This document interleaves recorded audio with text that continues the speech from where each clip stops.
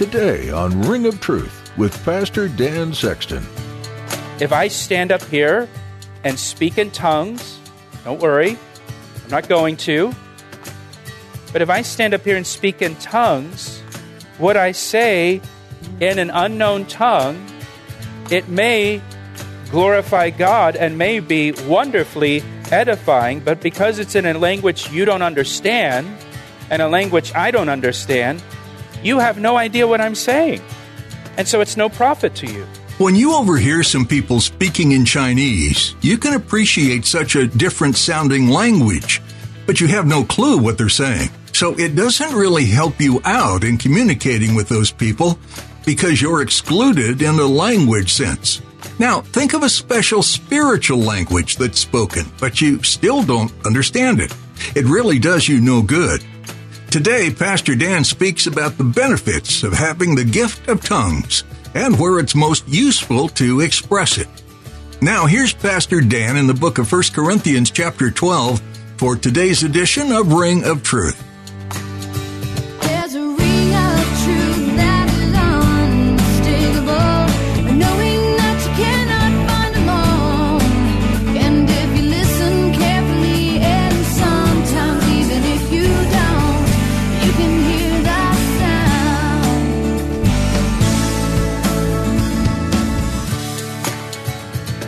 Chapter 12, verse 29.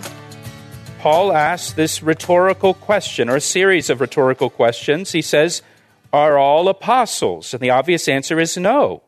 Are all prophets? Again, the obvious answer is no. Are all teachers? Does everybody in the body of Christ have the gift of teaching? No. Are all workers of miracles? Does everybody have the gift of miracles? No. Do all have gifts of healings? Do all speak in tongues? Do all interpret? And the obvious answer is no. Not everyone is given the gift of tongues. Now, there are some churches today that teach that the gift of tongues is the evidence of salvation, or that the gift of tongues is the proof of the baptism with the Holy Spirit. But that's not biblical. Not everyone is given the gift of tongues. And that kind of teaching puts a lot of pressure on a person. If you're in that denomination, it puts a lot of pressure on that person to speak in tongues. If they're told that it's a sign of salvation, or if they're told it's the sign that shows that you've been filled with the Spirit or baptized with the Spirit, and if they don't have the gift of tongues, that can make a person feel very confused. They may think, well, maybe I'm not saved. Maybe I don't have the baptism. Maybe I haven't been filled with the Spirit. And that can lead to all kinds of doubt and confusion and self-condemnation in that person. And that a person in that situation can begin to think, well, maybe I have some sin in my life that is preventing me from receiving the gift of tongues. Maybe it's my fault. Maybe I'm doing something wrong. Listen. The gift of tongues is a gift given by the Spirit. We don't have that struggle about the other gifts of the Spirit, do we? You don't ever wrestle with, why hasn't God given me, the gift of miracles? Or why hasn't God given me the gift of giving? Or why hasn't God given me, the gift of mercy? It's only with this one gift that people have that kind of thing going on. It is a gift given by the Spirit to some believers as He wills. Just like all the other gifts, it's as He wills, and that's important for us to understand. Now, regarding the gift of tongues, there are at least 9 passages in the New Testament that speak about the gift of tongues. 9 passages. Jesus spoke about believers speaking in new tongues in Mark chapter 16. So Jesus talked about it. We see the gift of tongues manifested in the book of Acts. And Paul explained the gift of tongues here in 1 Corinthians. So the gift of tongues has a very solid biblical foundation. Jesus spoke of it. The disciples experienced it in Acts, and Paul expounded on it in the epistles. That's a very firm foundation biblically. So what is the gift of tongues? Well, let me just give you a definition. The gift of tongues is a Holy Spirit-inspired ability to pray, praise, or speak to God in an unknown language. The gift of tongues is a Holy Spirit-inspired ability to pray, praise, or speak to God in an unknown language. Tongues is a language. It's unknown to the person with the gift, to the person speaking, but it is a language. It's not gibberish. It's not babble. It's not just made-up sounds, although it may sound like gibberish to those hearing it, but it's an actual language. In fact, the word tongues, the Greek word, it means languages. It means languages. So we're talking about speaking in languages. So now look at verse 2, and this is an important verse. Look at verse 2. For he who speaks in a tongue does not speak to men, but to God. For no one understands him. However, in the Spirit, he speaks mysteries. This is so important for us understanding this gift. He who speaks in tongues or in an unknown language, this gift, this supernatural gift from the Holy Spirit, he who speaks in tongues does not speak to men, but to God. You should underline that in your Bible. And underline it in the Bible of the guy sitting next to you also. Tongues, listen, tongues, when a person has the gift of tongues and they speak in tongues, it is always directed to God and not to people. The gift of tongues is not for communicating to people. It is for communicating to God. It's not for communicating on the horizontal, person to person. It's for communicating on the vertical, to God. In Acts chapter 2, when the Holy Spirit was poured out on the disciples, they spoke in different tongues on Pentecost. The crowd that was there in Jerusalem, they overheard the disciples speaking in their own languages. But the disciples were not speaking to the people in the crowd. They weren't preaching the gospel in different languages to the crowd. They were speaking to God. How do we know? Acts chapter 2, verse 11. If you're taking notes, Acts chapter 2, verse 11. The crowd heard the disciples speaking of the wonderful works of God.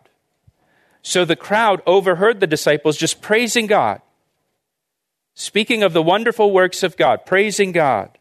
Then, if you remember Acts chapter 2, then Peter stood up and he preached the gospel to the crowd in a language that everyone there understood. English, right? Isn't that what Peter preached? No. He preached in Greek, the common language of the day.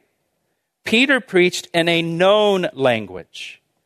When he was communicating to the people, he spoke in a known language. In Acts chapter 10, verse 46, Acts 10:46, when the Holy Spirit fell upon the people in the house of Cornelius, the centurion, and they began to speak in tongues, it says they spoke in tongues and magnified God. It was directed upward, heavenward. It was directed to God. Again, he who speaks in a tongue does not speak to men, but to God. That's very plain in verse 2, isn't it? It's very plain here. He does not speak to men, but to God. Tongues is not for person-to-person communication. It's communication to God, and it communicates praise or prayer to God. Now, some of you may have been in a church setting before, if you come from maybe a more Pentecostal background, where somebody gave an utterance in tongues, and then someone gave the interpretation of that tongue, and the interpretation was a message to the congregation. If my people who are called by my name, that was not the interpretation. That was not because tongues is always directed toward God.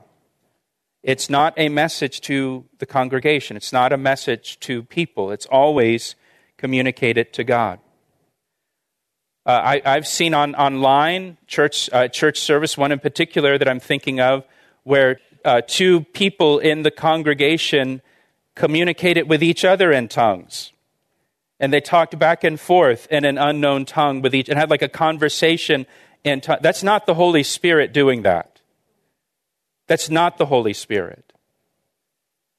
Because when it's the gift of tongues, it's communication upward. It's communication to God. It's not to man. That was not the Holy Spirit. That was either those two people showing off to try to impress the congregation, or that was demonic. But it's not the Holy Spirit. Because the Holy Spirit, the gift of tongues, is always heavenward. Look down at verse 16. Look down at verse 16.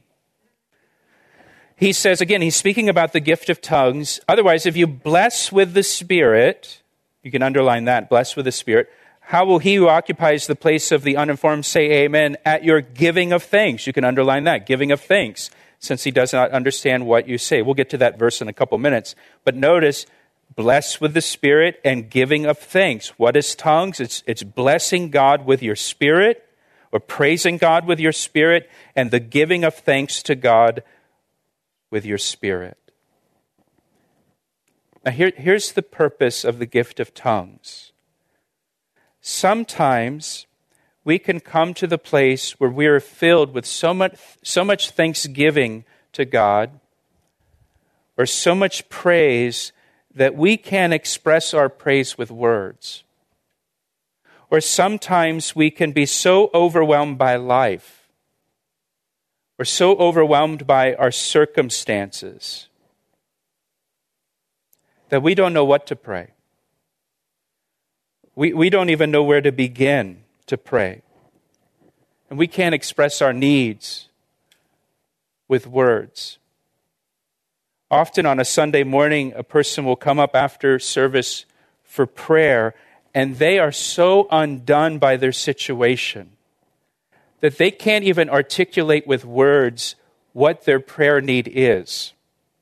And maybe you have been there before, where I'll have people come up and they don't even know what to say or where to begin or try to explain what the need is, and they'll just kind of stammer for a couple minutes trying to articulate what is going on. And I'll finally just say, you know what, the Lord knows what your need is. Let's just pray together.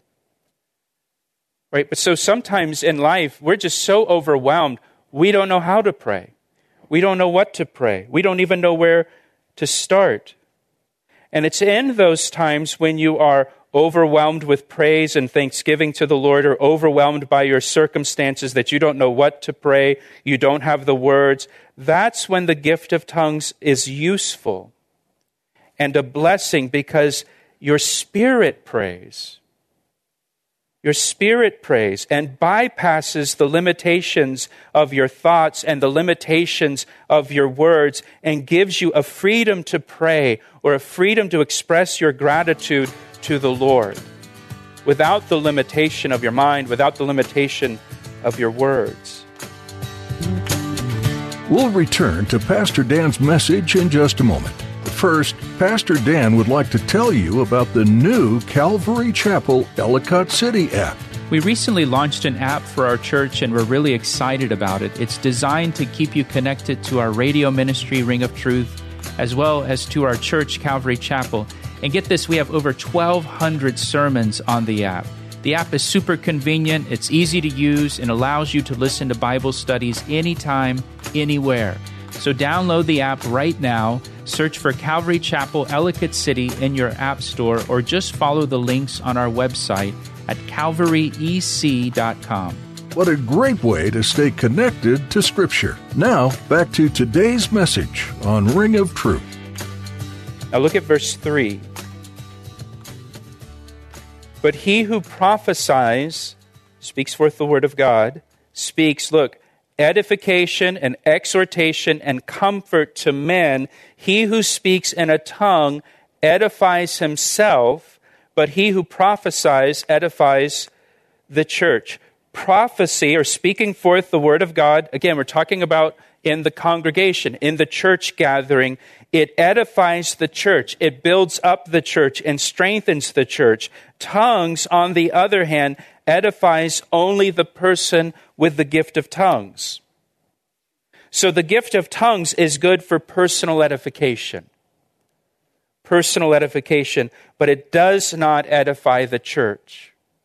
It does not edify the church. It does not edify other believers. The gift of tongues is the only gift of the Spirit that is for personal edification and not for the edification of the church body. Now, look at verse 5. In verse 5, Paul says, I wish you all spoke with tongues. Paul's not against tongues. He's not against tongues. He's not saying speaking in tongues is bad. He just wants us to have a proper understanding of the purpose and use of the gift of tongues in the church. He says, I wish you all spoke with tongues. Did you know the Apostle Paul wishes you spoke with tongues? How do you feel about that? Now, why? Why does he wish that we all spoke with tongues? Because speaking in tongues or praying in tongues provides personal edification. He says, I wish you all have the gift of tongues for the benefit of personal edification that comes from the gift of tongues. But look at verse 5. He says, but even more that you prophesied. For he who prophesies is greater than he who speaks with tongues, unless indeed he interprets, that the church may receive edification. Speaking in tongues does not edify the church unless there is someone with the gift of interpretation, also listed as one of the gifts of the Spirit, who is there that can interpret what was said in the unknown tongue. But if someone speaks in an unknown tongue in the church, in the congregation, when you're gathered together, and there's no one to interpret, well, then the church is not edified. The church is not strengthened or built up by that. And Paul explains why in verse 6. He says, but now, brethren, if I come to you speaking with tongues, what shall I profit you unless I speak to you either by revelation, by knowledge, by prophesying, or by teaching? Again, Paul is talking about when the church is gathered together corporately. And here's the logic of what Paul says. You cannot be edified if you do not understand what is said. So, for example, if I stand up here and speak in tongues, don't worry, I'm not going to. But if I stand up here and speak in tongues, what I say in an unknown tongue, it may glorify God and may be wonderfully edifying, but because it's in a language you don't understand and a language I don't understand, you have no idea what I'm saying. And so it's no profit to you. He says, look again, what shall I profit you unless I speak to you either by revelation, by knowledge, by prophesying, or by teaching? It's only going to profit you if I speak to you in a language that you understand. In our case, English. Again, his concern is the building up of the church, the edification of the church. And when the church is gathered, we need to communicate in a way that edifies the church, that everyone understands so that everyone is edified. Look at verse 7. He gives us an example now, an illustration. Everything without life, whether flute or harp, when they make a sound, unless they make a distinction in the sounds, how will it be known what is piped or played? For if the trumpet makes an uncertain sound, who will prepare for battle? Even with musical instruments, he says, there must be a distinction in the sounds for people to understand what's being played. He goes on in verse 9 to say, so likewise you, unless you utter by the tongue words easy to understand, how will it be known what is spoken? For you will be speaking into the air. When the church is gathered together, unless what is spoken in a language that is easy for everyone to understand, no one will know what is said, and you might as well be speaking in the air if you're speaking in an unknown tongue. Because nobody's tracking with you. Nobody's understanding what you're saying. Maybe some of you aren't tracking with me right now. I'm speaking English. I don't know what else to do. Now look at verse 10. It may be, so many kinds of languages in the world, and none of them is without significance. Again, a person with the gift of tongues speaks to God and not to people, and they speak in a real language. That's what he's getting at here in verse 10. a human language. Now, it may be an obscure language, but it's a real language. A language they don't know. Some believe it may even include an angelic language because of back in chapter 13, verse 1, if I speak with the tongues of men and of angels, so it may be angelic languages as well. But there are human languages that are given as a gift. Therefore, verse 11, if I do not know the meaning of the language, I shall be a foreigner to him who speaks, and he who speaks will be a foreigner to me. If I don't know the meaning, I don't understand what's being said. Even so you, since you are zealous for spiritual gifts, let it be for the edification of the church that you seek to excel. Paul says, you're zealous for spiritual gifts. That's a good thing. But excel in edifying the church. That should be your focus when we are talking about the gifts of the Spirit. The edification of the church. Speaking in a known language in the church gathering is edifying. Speaking in an unknown language, the gift of tongues, even though what you're saying may be glorifying God, no one understands what you're saying. Now, verse 13, therefore, let him who speaks in a tongue pray that he may interpret, or give the meaning in the language that everyone understands. For if I pray in a tongue, notice, my spirit prays, but my understanding is unfruitful. When a person prays in tongues, their spirit prays. So I'm not praying with my intellect. I'm not praying with my, with my knowledge, my own understanding. My spirit prays. Romans 8:26 says, likewise, the Spirit also helps in our weaknesses, for we do not know what we should pray for as we ought, but the Spirit himself makes intercession for us with groanings which cannot be uttered. My spirit prays. Paul says, but my understanding is unfruitful. Paul says, I don't understand what I'm saying when I pray in tongues. I don't understand the words I'm speaking, but my spirit prays on my behalf, and I'm edified in the Spirit, even though I don't understand the words that are coming out of my mouth. So then what is the conclusion? Verse 15. I will pray with the Spirit. I will also pray with the understanding. I will sing with the Spirit, and I will also sing with the understanding. Notice Paul even sang in the Spirit. He didn't just speak in tongues, he sang in tongues. And Paul's point here is, there are times when it is appropriate to pray and sing in the Spirit, and there are times when it's appropriate to pray and sing with understanding. When we are in the public assembly, gathered together with the church, we should pray and sing with understanding so that the body of Christ is edified. But if I'm, alone in my personal devotional time, or if I'm with maybe a small group of believers that I know very well, then it would be appropriate to pray and sing in the Spirit, not the public assembly of the church, unless there's an interpreter there who can interpret. He asked me how I know, and I say it rings truer than the finest crystal. If you're looking for a book that could inspire an end-of-the-world theme, Joel is the place to start. This book details what's called the Day of the Lord. Many fearful things are mentioned in this book, which is a prophecy of what's to come. Why does this book matter? Well, it's a reminder that God will judge the world and the people in it for unrepentant sin. But the positive side of this is that God wants to clean things up so he can make things new. Just like dirty laundry requires washing and even bleaching to get things clean, God will do a similar thing with the world, ridding it of sin. If you're puzzled by what you've heard today or are simply concerned by this book, we'd be happy to talk with you and help your understanding of what's written in the Bible.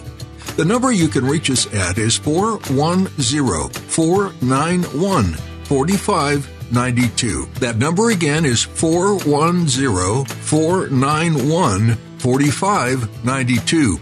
Please let us know how we can be praying for you as you listen to this series in the book of Joel. Ring of Truth is a ministry of Calvary Chapel, Ellicott City in Columbia, Maryland. Pastor Dan will continue teaching through the book of Joel next time. But if you'd like to hear additional messages from this series, you can find them at calvaryec.com under the Media tab. We're so glad you took the time to tune in to today's teaching, and we hope you'll continue to be a part of our listening audience here on Ring of Truth. I see the signs and I recognize